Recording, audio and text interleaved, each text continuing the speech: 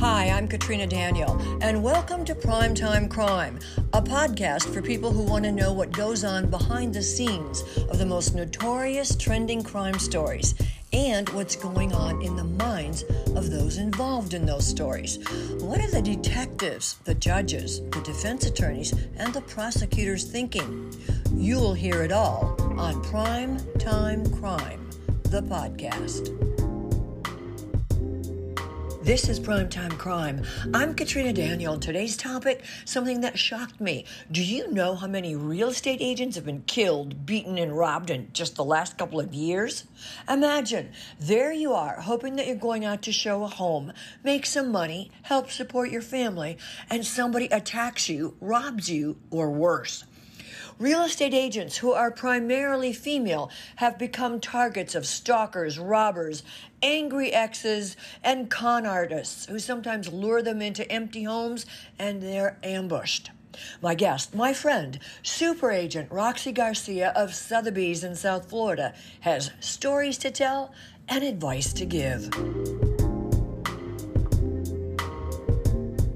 My special guest today is a good friend of mine and a superstar real estate agent, Laura Roxana Garcia, or Roxy, as she's known to me.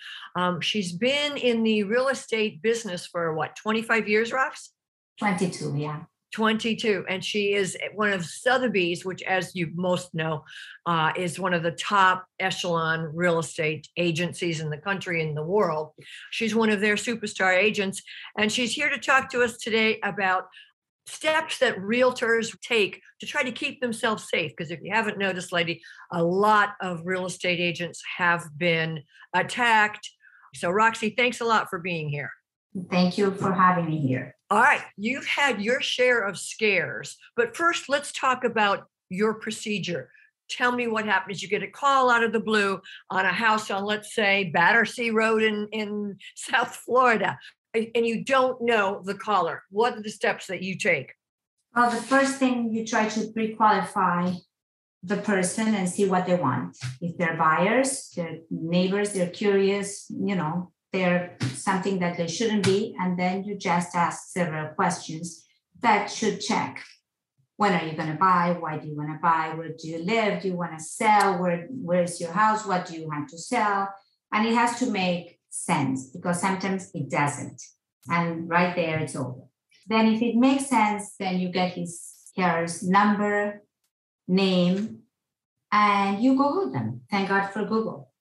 You Google them, you link them, and you try to see if that's the person that is coming.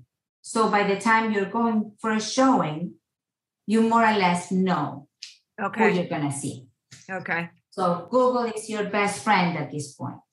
So usually when you go see a house, of course, you have to show it as a listing agent. You have to tell the owners. So they know you're going to be there for an hour or half an hour. You tell them how long you expect. And you also tell them that in an hour you'll be out. So if you're not out in an hour, chances are they will call you and say, are you out? Is everything okay? That's another thing. Another thing I recommend is that you make friends of the neighbors. You just talk to the neighbors, introduce yourself, and you tell them that you're going to be showing this property. And, I'm going to I have an open house for 2 hours. If you see my car after that, you're welcome to come in. Maybe you can call me. I give them my car, my telephone number is in the sign in the front. And, so if I haven't left in 2 hours, there's maybe something is wrong. So that's another alert. I will tell you that I always have my husband, my daughter on speed dial, and 911. So if there's something off, they know that if I call and don't talk, there's something going on and they should look out for me, try to find me. The best thing is to be aware of your surroundings. Be alert. When you go to open a house that's empty, just make sure there's nothing weird. There's not a car with somebody in there. There's now movements that are not familiar to the place. But the time you go show a house, you have seen it many times. At the end of the day, if you're very aware, you don't feel something's right, you just cancel and you leave. Because if you feel there's something wrong, it is. Yeah, I agree with that. It's not like, it's not going to happen. There's nothing wrong, or the door is open, or anything's not right. Then get out, call 911, call the owners, call your husband, call your son, call whoever the buddy system, someone in your office, your manager, somebody that will be on alert.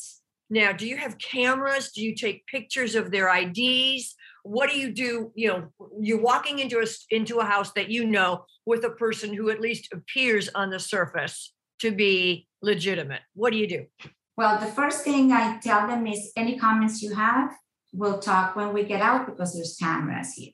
Most of the time there's a Ring camera in the front, and they don't really know. We don't even really know how many cameras are, if any. There's some people that really like to have cameras and don't tell us, so we don't know. It's not that you're lying, you're just being respectful. I also have in my keychain a little spray of mace, because they may take the phone, but they're not going to know what you have in the keychain. So that can help you too. Yeah.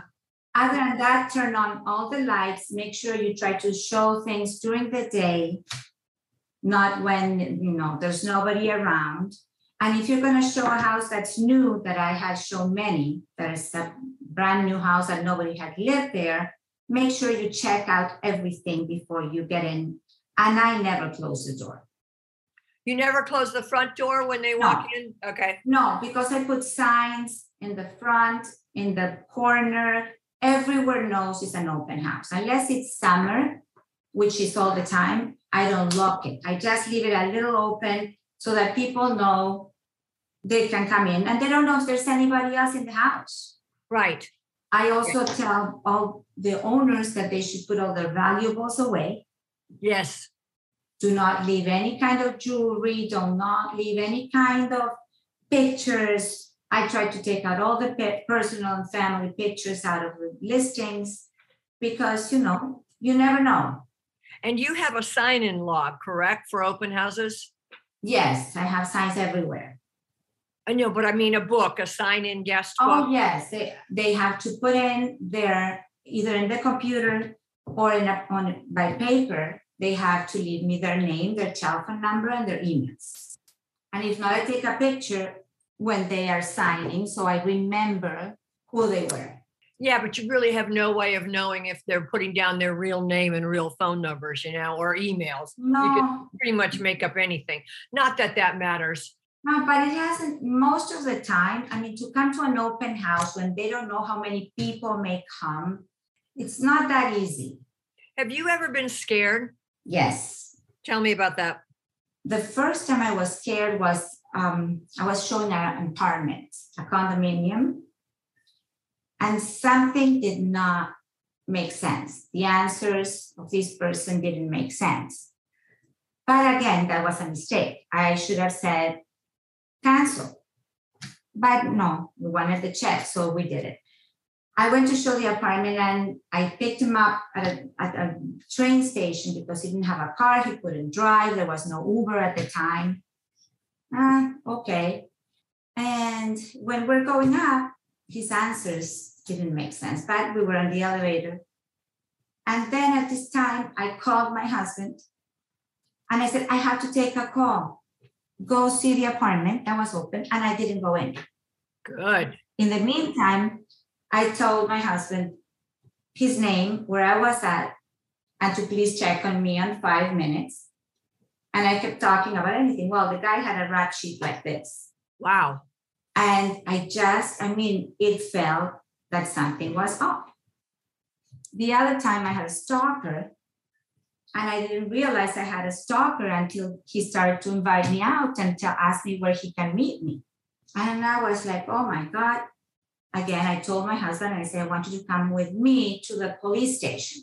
So we went to the police station, and the police officer says, we're not going to open a case because there's like a big pile, and yours will go to the bottom and it goes up. Tell me what the policeman did. The policeman said he wasn't going to open a case. He was going to call him himself right that moment. So he's calling your stalker. Yes, I had to number his texts because, I don't know, he was like that weird. And he called him, And he was really tough. He says that, where do you meet her from? She's not your friend. Oh no, she doesn't know who you are. No, she does. She met me at some open house. Well, end of story. I had no idea who the guy was. And he thought that he was texting me and emailing me for 9 months, but I thought they were showing requests, and then he said he was coming to visit me. And I'm like, what? No, who is this guy? So the police officer told him not to ever call me or contact me. And if he approached me or contacted me one more time, he was going to go personally and arrest him. I love that police officer. You don't get to see that much personal, immediate service, sadly. We went to the police station and he reacted right away. Lucky you. I'm glad. Do you think the guy was dangerous? Did you ever do a background check on him? No, I don't think he was dangerous, but you never know. They don't have a stamp here that says dangerous. Right. True. So I highly recommend that people are aware of their surroundings. Check if everything's good. Listen to your little voice. Listen to the little sense, the instinct that says, something's wrong here. I got to go. Never mind the commission. And it's better to cancel and to not go into a house or call your office and tell somebody, bring me the file, I forgot, or just come here or do something that will be a code with someone that you know so that they will come, or call the police or something like that. Have someone that it's not going to be weird when you make a call and they don't understand what you're saying. Correct. So I have a code phrase or a couple of code words. Now, what advice would you have to young real estate agents just starting out, like I know your daughter is? Always told her, tell me where you are, give me your itinerary, tell me who you're going to show to and what properties you're going to go to. And make sure that all the lights are on. I make sure, try to get them to go in their car and you go in yours. Keep your bling bling home. And just try to show that you're in control, that you know what you're doing. Don't ever show that you'll be scared of anything. And always pretend that somebody's coming or knows that you're there. Like you have a second showing, like your manager is coming to see the house, something that you will come up with if you feel you're in danger. Okay. You can ping yourself, right? In other words, is there a beacon or something that an agency has done? We have it through Showing Time, which is an app that we use to schedule showings. And once you start the showing, you press Showing Beacon that shows that you're showing the property. If after a while it doesn't end, then that's a big flag and that will notify authorities that you're in danger. So you have to let them know that you finished your appointment. Okay, good. Is there like a 911 code or something on that app that says, come help me now, bail me out now? And if so? Well, the beacon is an alert. It's an alert. It's like an Amber Alert. It's like, there's where I'm in danger. If you're pressing that and you hold it for a couple of seconds, it's pretty new. But if you hold it for a couple of seconds more, then it's like an Amber Alert.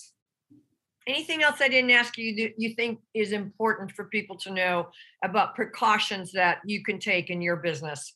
Just be aware of what you're doing. Be aware of who's around you. Be alert. I mean, if you're alert and you're seeing something that doesn't make sense, get out of the situation. Because once you're in it, it's a lot more difficult. Yeah. And I like the thing that you said at the beginning of this interview when you said, I introduced myself to the neighbors. And even if you just come up with some BS excuse, I just wanted to let you guys know I'm showing a house from 1:15 to 1:30 today. My car's parked in front. I hope you don't mind. Just uber if politeness. Somebody else parks in your spot, but we should be out in half an hour. If I'm not in half an hour, can you call me? Yeah. Here's my card. Yeah, I just think there needs to be more proactive precautions rather than reactive, because most of the precautions in place right now are for after something happens. Yeah, I don't know. I would like hire the biggest guy I could find to come with me. Yes, but when you do 4 or 5 showings a day, and then you can't have a person all day with you. Now, you're having a big open house, you have many people, you have a catering, you have the mortgage broker that's offering his cards, and